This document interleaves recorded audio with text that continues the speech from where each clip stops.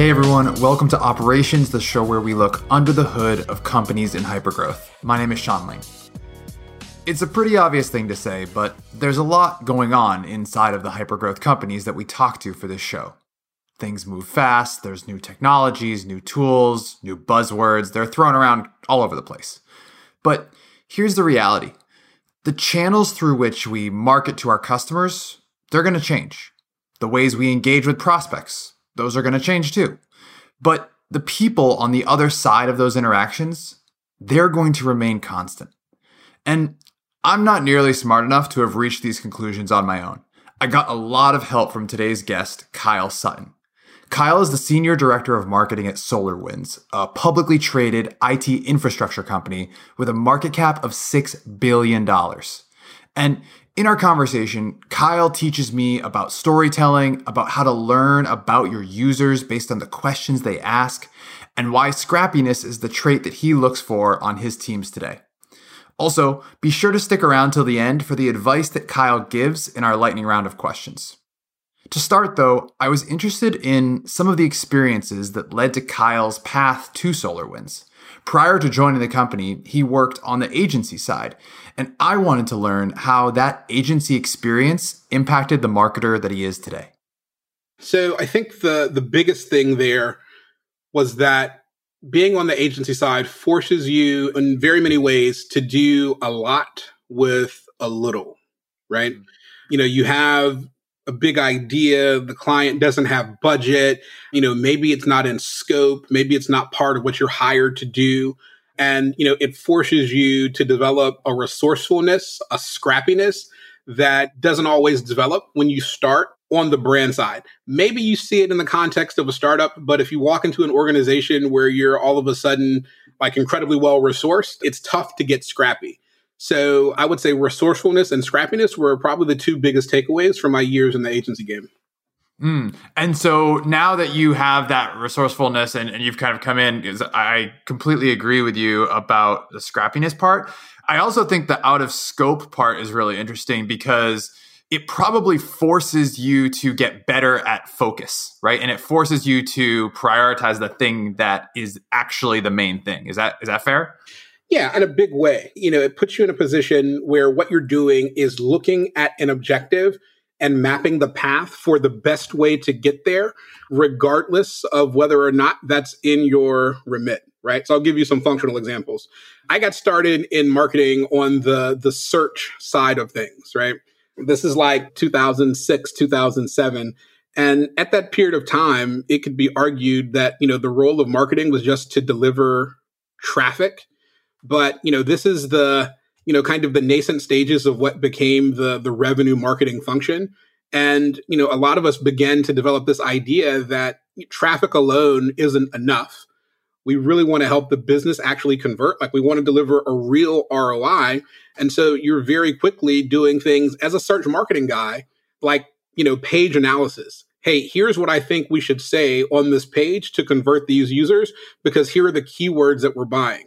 Hey, here's what a competitor is doing. Here's what a user expects for this experience. We're not aligned. And so to be really honest, man, taking that approach of I'm just here to deliver against the objective, like whatever that takes. And even if it means expanding into a new thing, that for me has been the golden ticket, right? Like that's good on the brand side. That's good for upward mobility. That approach has been incredibly valuable. Have you had to then take that same approach and share that back with your team? Because not everyone's going to have necessarily come from that level of experience, or they might come into a $1 billion company like SolarWinds and not have that same scrappiness either in their roots or in just their level of experience from other companies. Yeah, it's an interesting question. I think it's a thing that you can cultivate. But I think in a lot of cases, there have to be kind of some seeds of that kind of in the person. I'll always give my team direct feedback on, hey, let's tackle this problem in this way. Don't be afraid to think outside the box. I encourage people routinely to make me uncomfortable. Like, if you're not failing at something, if your ideas aren't getting slapped down regularly, you're probably not bold enough in how you're thinking about bringing these opportunities to the table. But man, at some level, there's some things like intellectual curiosity, like tenacity, that by the time you get to my team and you're mid-senior in your career, if you haven't had those light bulbs come on for you, it's kind of tough to turn them on, to be really honest. I can take somebody that has that perspective and they may be rough around the edges on the functional skills and cultivate it. It's almost like, going back to your first job as a kid and, you're working retail and you see, two kinds of workers where somebody will come up and ask somebody on staff a question. And staff A will say, I don't know, and walk away. And staff B will say, I don't know, but let me go find out for you. I like to work with that second individual. If you're that first person, those skills just aren't there. And I don't know that I'm the one that can instill them, to be really honest. All of Kyle's advice and lessons here really boiled down to that approach he mentioned. He said, I'm here to deliver on the objective. Whether that objective is something brand new to him or something he's been doing for years, his approach is to just deliver on the objective. It sounds simple, but we've all seen that worker one that he's talking about, the person who just shrugs their shoulders at a problem and moves on with their day. To be successful on Kyle's team, though, you need to be the colleague who says, let me go and figure that out. And it's not just that. He cares more about the fundamentals in building a marketing organization than he does the frills or the buzz around the latest hot tool or technology. What I see go wrong in a lot of very technical marketing organizations is that, because we have access to good sized budgets and really interesting technology, is to jump out and to start building kind of your channel strategies, to start building your go-to-market by looking at all the things you can automate. And that's kind of a misstep, right? There are a couple of foundational things in the way we approach kind of building these campaigns. Number one is that any piece of marketing technology, whether that's, Marketo or Drift, and, as you're aware, we use both, they really exist to take a thing that works well in a one-to-one interaction and deliver them at scale, right? So I'm not looking at a phenomenal tool like Drift as a mechanism to show me how to have conversations. I'm looking at Drift as a mechanism to take conversations that are already happening on the phone and over a really long, kind of qualification process and streamline, the time from a hand raise to the in-person bit. Same thing with, marketing automation, right? I'm not looking at Marketo to help me figure out what assets to deliver. What I'm looking to do is take, what happens in a good one-to-one relationship where somebody knowledgeable from the side of the business shares valuable resources with, prospects and customers. And I'm looking to do that at scale, right? What does it take? Like 27 years to build like a decent salesperson? I'm trying to do that, basically over a matter of weeks, right? And they're accelerants, right? Right, without having to add bodies. So that's the first piece. The second is that the value of these platforms, like it's a phenomenal time to be a marketer because we have more research than we've had in a very long time. Like there's really no excuse for not having an incredibly deep understanding of who your audience is. Yeah, there are, a ton of tools to look at. The market has evolved a bunch, but the cop out I hear a lot is, oh, well, hey, we don't have a license to Sysomos or Radio or whatever. Like those are really advanced tools. Man, open up the AdWords keyword tool and look at the search queries in your space, and you're going to get a really good understanding of how your audience is thinking about your services. Because functionally speaking, like a query is basically a question without the wrapping of natural language. How much can you learn from digging into the questions that people are asking? And so, that's the way we challenge our folks. Yeah, we do programmatic, paid social, ABM, like we're doing all the things a company of our size, has to do to play on the space. But our roots are in understanding the audience and building things that move them to action. That's so interesting. I want to go deeper into that point you're making about the search queries themselves, right? So you said earlier that, okay, Marketo is going to be part of the acceleration of a conversation. Drift's going to be something that's accelerating a conversation. But, the Marketo program you build doesn't say, oh, you should put this in the program. And so you said, the gap there is what do you show them? And I'm curious how you and your team look at those search queries and look at, something that you might get for keywords and then translate that into what you show them. Yeah, great question. So for us, it's a combination of things, right? So in a lot of ways, search queries are almost the quant representation. On their own, you'll see a list of keywords and data in terms of query volume, location, monthly peaks and valleys, etc. The qual element really is the wrapper of, what those things mean, right? So for example, I'll take one of our products, right? So backup is one of our big products. And as the name would imply, it takes data from servers and user machines, backs them up in a secure environment. So that's good marketing right there. Right. Well, it's an old category, so it's not like new. We're not like breaking in, like building a thing. This is like a cost of entry sort of play. So I can see what the volume is. I can see all the different ways somebody will search for kind of the backup product. But to really understand kind of how my audience is using it, I'll take that data and then jump over to like the Reddit forum, for example, that's relevant to my space, and dig into the conversations that are happening there. And the combination of the two gives me some really great insight into kind of desires from a feature perspective, into pain points in terms of, how people are using the product, what they're not seeing, a knowledge gap, so educational opportunities. Those all form kind of the basis for what we do from a channel perspective. While tools like Drift and Marketo can act as strategic accelerants in Kyle's business, he coaches his team to really hone in on the users. What questions are they asking? Where do they ask them? Where is their knowledge gap? He is truly trying to understand where those users are coming from before applying what he learned to all the channels that are available to marketers today. And that order of operations, while probably harder, is pretty important. You can't just start with the tool or the channel and expect real results. I found Kyle's point about the maturity of his space particularly interesting. The IT infrastructure space and this backup product that he's referencing are relatively mature, and that influences how users are going to search for his products.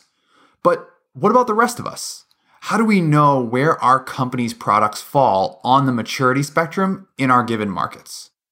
Yeah, so it's a good question because the maturity thing is a big factor. So the way I explain it to folks is in the context of healthcare, right? So like I worked in pharma for a lot of years doing basically the same thing, right? Digital marketing to healthcare professionals and patients. And what we discovered there is that search and, by extension, people is a very fluid thing, right? In that people's understanding and the way they search morphs over time, right? So when a condition is new, people only know to search for the symptoms, right? So let's pretend for a moment that search was a really big thing when, some like horrendous condition like lung cancer was discovered, right? At the beginning stages, people are going to search for stuff like, shortness of breath, bad cough, like whatever the symptom is. Fast forward a handful of years when there's much more education in the space and you see the searches get really specific. I'm looking for small cell carcinoma of the left, whatever, right? Because people are very, very educated. So I think the same thing applies in the context of the product, right? At a very basic level, do we see people just searching for the problems that your product solves? Or are they searching very specifically for, some flavor of a solution, right? And that's, kind of how you take the temperature on where the market is. And, candidly at SolarWinds, we have products at, all ends of the spectrum. So we play in some very mature spaces. We also play in some spaces that are functionally, almost new categories, right? So, we have to be adept at kind of digging into both. And that's one of the ways we do it. And so if I'm on your team, is my role then to take some of those earlier spaces? Like, is my job to move people along in their education, or do I have to meet them where they're at? Teach me, if I were coming into your team, how do I translate all of this behavior that we're finding from those really early, symptoms that people don't even know the right names for? What's my role as a marketer there if I know that that's where they are in their kind of evolution or journey? Yeah, absolutely. I mean, the thing we tell people is that, your role is to kind of meet the prospect where they are and take them to where they need to be, right? And that's kind of the way we think about it. So going back to that metaphor of the question, like your job is absolutely to acknowledge that original question and to provide some context for why this offering or why our offering may be, kind of a better solution, even if there's a disconnect, right? But just like in any, you could argue that in a lot of ways, like building experiences and content is almost an extension of a service job. And like service job 101, like your first step is to answer the question, right? It doesn't matter like how great the pitch is if you don't necessarily tick the box on that thing that brought them in the door. And that's how we think about it. So going back to the product example, if somebody is searching for, let's say a solution that doesn't really fit the need, I'll give you like a concrete example. So, antivirus for a long time was kind of the gold standard for protection at the kind of the system level. But, like functionally speaking, antivirus is like a dead technology now, right? Because it's super easy for bad actors to get an attack that's like a one of one that's built for your system. And so what you have to monitor for is actually malicious behavior, not just a malicious threat. So like antivirus works on a dictionary of known threats. I'm going to look for, filename.exe and know that's a bad file. But, the next step is to monitor for like, hey, looking at everything in your system, what's actually happening? And is there a thing we need to mitigate? We make a decent investment in antivirus keywords, and we're pitching people on going the other way and moving to the next generation of technology, which is endpoint detection and response, right? We meet people where they are and take them to where they need to be, right? So that's kind of the model. This is particularly interesting when you think about companies that are creating new categories or selling a product that is new to its audience. Obviously, at Drift, we have created a category, but no one was searching for conversational marketing 3 years ago. And while we recently introduced a new category again of revenue acceleration, we can't just sit around waiting for people to start searching for that term. What we can do is find those people who, for example, are looking for better alignment between sales and marketing, or for those that are looking to create a more tailored experience for every visitor to their website. As Kyle says, the first thing you got to do is just answer their question. Then you can help the customer move along that maturity spectrum. And there's a tried and true method that Kyle turns to help move customers along that spectrum: storytelling. I know over at Drift, you guys are massive story folks as well. That's, DC's, he's a massive, massive advocate of this also. And I think, the thing, it's totally true that if you look at the things that move people to action, right, it's narrative. Like 10 times out of 10, it's narrative. If you look at the kind of the great stories of our generation, the structure is largely the same. So the question becomes like, how do you take that understanding of user intent, that understanding of product market fit, and then weave it into a narrative that people care about, right? If I understand user intent, if I know what your goals are as a business, if I know the problems that keep you up at night, and I can weave my product story into that narrative in a way that helps you be successful in a place you otherwise would have failed, you're always going to do really well. And that's critical to what we do as a next step. It becomes, where does this reality fit in the context of the business journey? And as I've said, like business journey is even kind of the wrong thing, because if you get to the root of it, it's a human journey, right? I never lost sleep because I didn't have a great chat technology or conversational marketing technology in my life. I lost sleep because, hey, I'm getting traffic, but my conversions aren't where I need them to be. What do I do about that? And, a solution like Drift became, one of the levers we pulled to solve that challenge. And so that's kind of where it fit into my narrative. And that's what was compelling for me. Yeah, it's so interesting when you think about it from not just like the brand story or a case study or whatever that you're sharing on your website, but like the actual people behind it. I mentioned to you that we've had a lot of our second half kickoffs, and we've had a handful of customers that have come through. And one of the things that stuck out to me about, we had both CMOs and CROs who came and talked, and like at the end of the day, they don't really care about the nitty gritty features and functionality and integrations of the tool. They care about the outcomes, right? And they care about the results. And the fact that their conversion rate on their website, your conversion rate on your website is the thing that keeps you up at night. All you want to know is this thing going to increase that conversion rate? Or is this thing going to increase the productivity of an SDR or of a rep? And so that part to me is so interesting that like, if you really do take all the lessons that you just told me and strip away all the technology and get to the core of what the user wants and what the behavior is, like it's not necessarily just to their brand. It's what is going to make that person's job better. It's exactly that. And I mean, if I've heard, DC say it once, he's probably said it 1,000 times, is that humanity hasn't really evolved in the way they make decisions for very many years, right? Like that's an evolutionary thing. So, today we're making a decision in the context of a B2B SaaS product or whatever. But man, at the core of all of it, the fundamental question is, how does this thing help me survive? And how does it help me thrive? And, if we can position our offerings in a way that answer those very fundamental questions, the world is your oyster, so to speak. I have to tell you, I've become mildly obsessed with the Harmon Brothers website since you brought it up to me. They have this ticker on their website that just shows like the cumulative views of all of their videos across all their clients. And it's like 1.4 billion views. And so like that has become a thing that I like check back on the ticker to see where it's at. It's fascinating, right? And so for folks that haven't heard of them, the Harmon Brothers, they're basically a video marketing agency out of somewhere in Utah. And their angle is producing these videos that just balloon sales in really amazing ways. So if you look at their portfolio, it's folks like the Squatty Potty, it's Camp Chef Grills, Purple Mattresses. And if you look at their work, like the common thread in their video, I guess for me, it's two things. It's one, they tell stories incredibly well.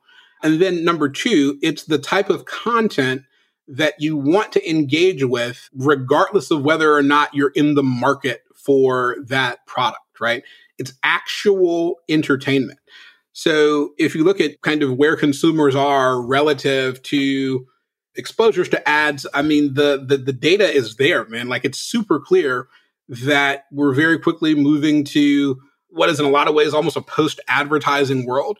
Storytelling really is the only thing that keeps you viable. I mean, between ad blockers on the web, between the number of users that, don't necessarily do traditional television any longer, like we live in a lot of ways in an ad-free bubble. So if we're not delivering a thing that creates intrinsic value, why is anybody going to listen? Right. So the Harmon Brothers are doing it incredibly well.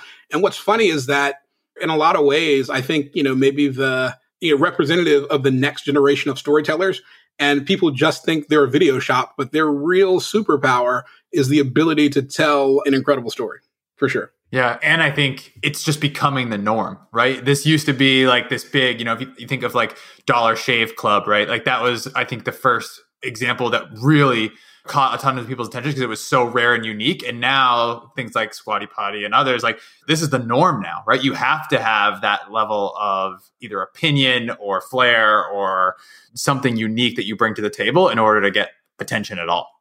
No, you definitely do. And I think, one of the things that is kind of a blessing and a curse of a bigger brand is that you can actually be really lacking on the story side and just mask that reality by pumping cash into end-of-funnel demand channels, right? So going back to the earlier discussion on why is scrappiness a valuable asset? Well, scrappiness is incredibly valuable because it forces you to, when you're in a situation where things are tight, where you've taken some professional risk, you're really intentional about squeezing every ounce of effectiveness out of every touch point and interaction. And I think some of that can get lost as a brand scale. So you could be terrible at story and crush it on paid search, and you'll probably hit your numbers for, many years to come. It'll be expensive, but, if you're putting $1 into the machine and getting 3 out, like you can mask that for a period of time. Yeah. But what inevitably happens is that you're going to find a ceiling, right? You can only buy so much into funnel demand. And then at that point, you have to go higher up in the funnel. And if you're not wired for it, you're going to have a heck of a lot of problems. And that's just the reality.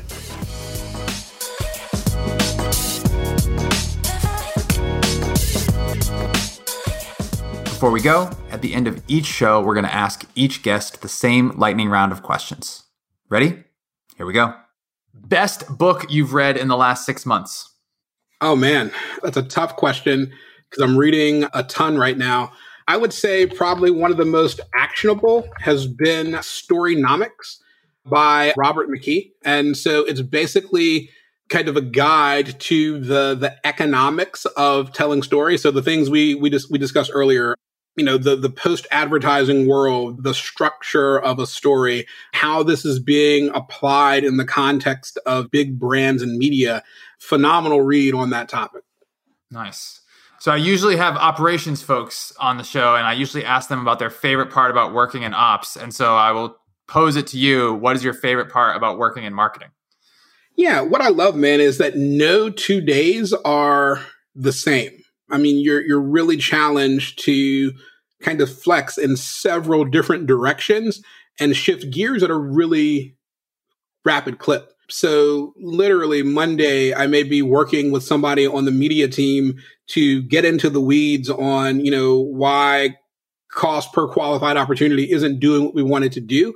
And, it's a very data-driven exercise. The next day, I may be sitting down with someone from the creative team who's building, a new web experience or writing a page of copy. And, what I'm doing is taking insight from kind of the very technical research we talked about earlier. Or, like, for example, last year, I spent a ton of time on the road and, talked to like 500 prospects, right? And taking that insight and pouring it into what becomes the story we tell on that page. So like math on Monday, science on Tuesday, it's a good time.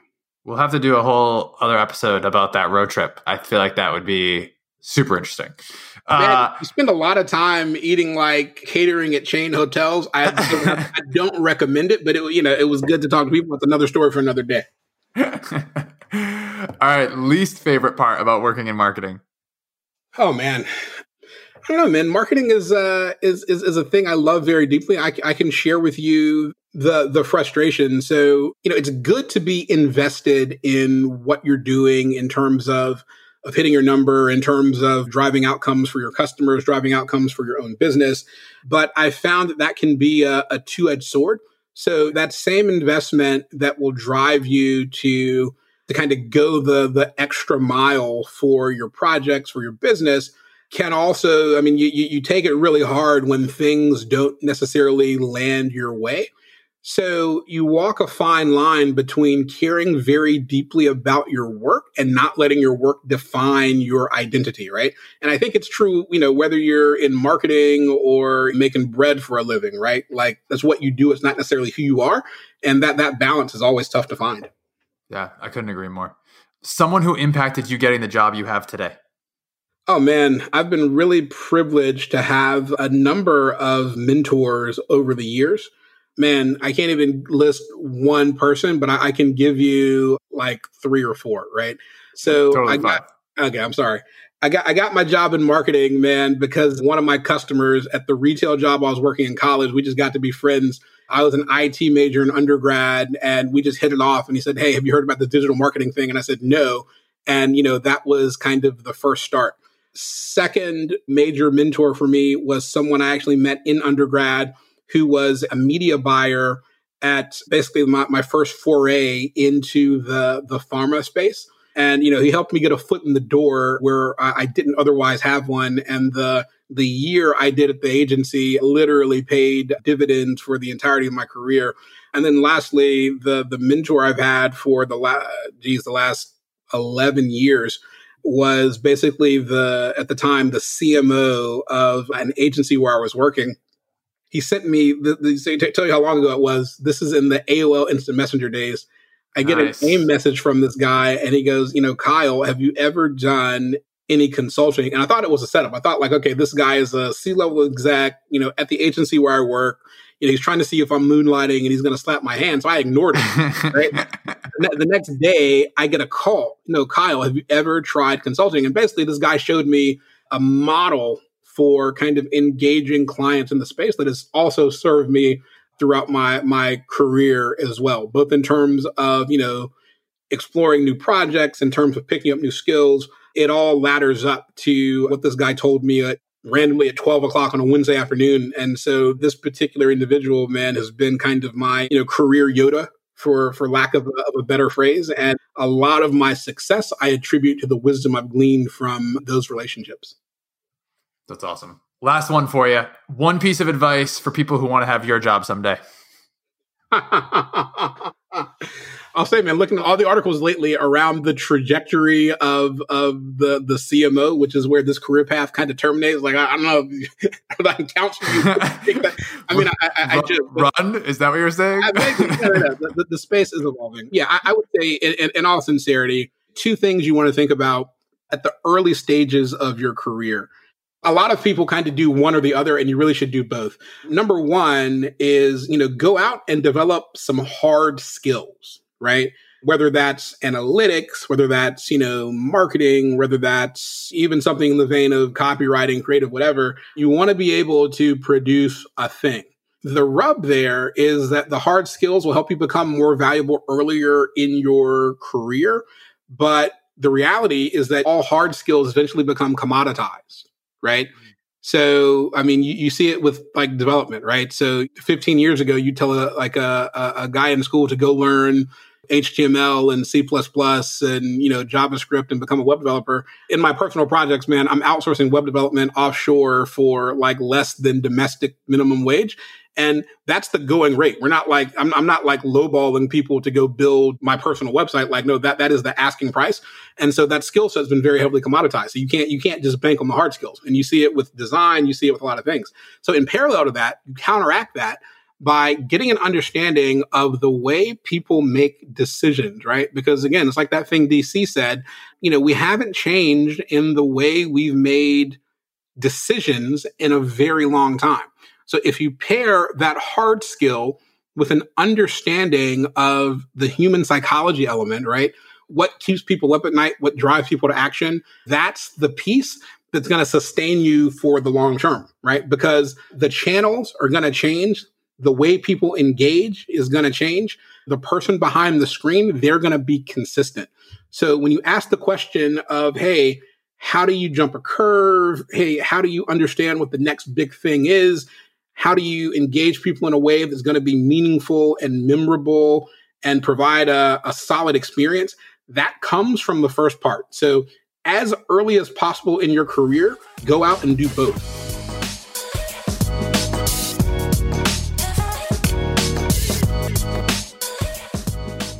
Thanks so much to Kyle Sutton for joining us on this week's episode of Operations. If you liked what you heard, please subscribe. You'll get a new episode in your feed every other Friday. And if you really liked what you heard, leave us a 6-star review on Apple Podcasts. 6-star reviews only. They really help other people to find the show. One last plug for you. If you haven't read Kyle's blog post on the Drift blog about the diversity and inclusion problems inside of marketing, you've got to go check that out. Again, it's on the Drift blog. You can find the post by Kyle there. Well worth the read. Thanks so much for listening. That's going to do it for me. We'll see you next time.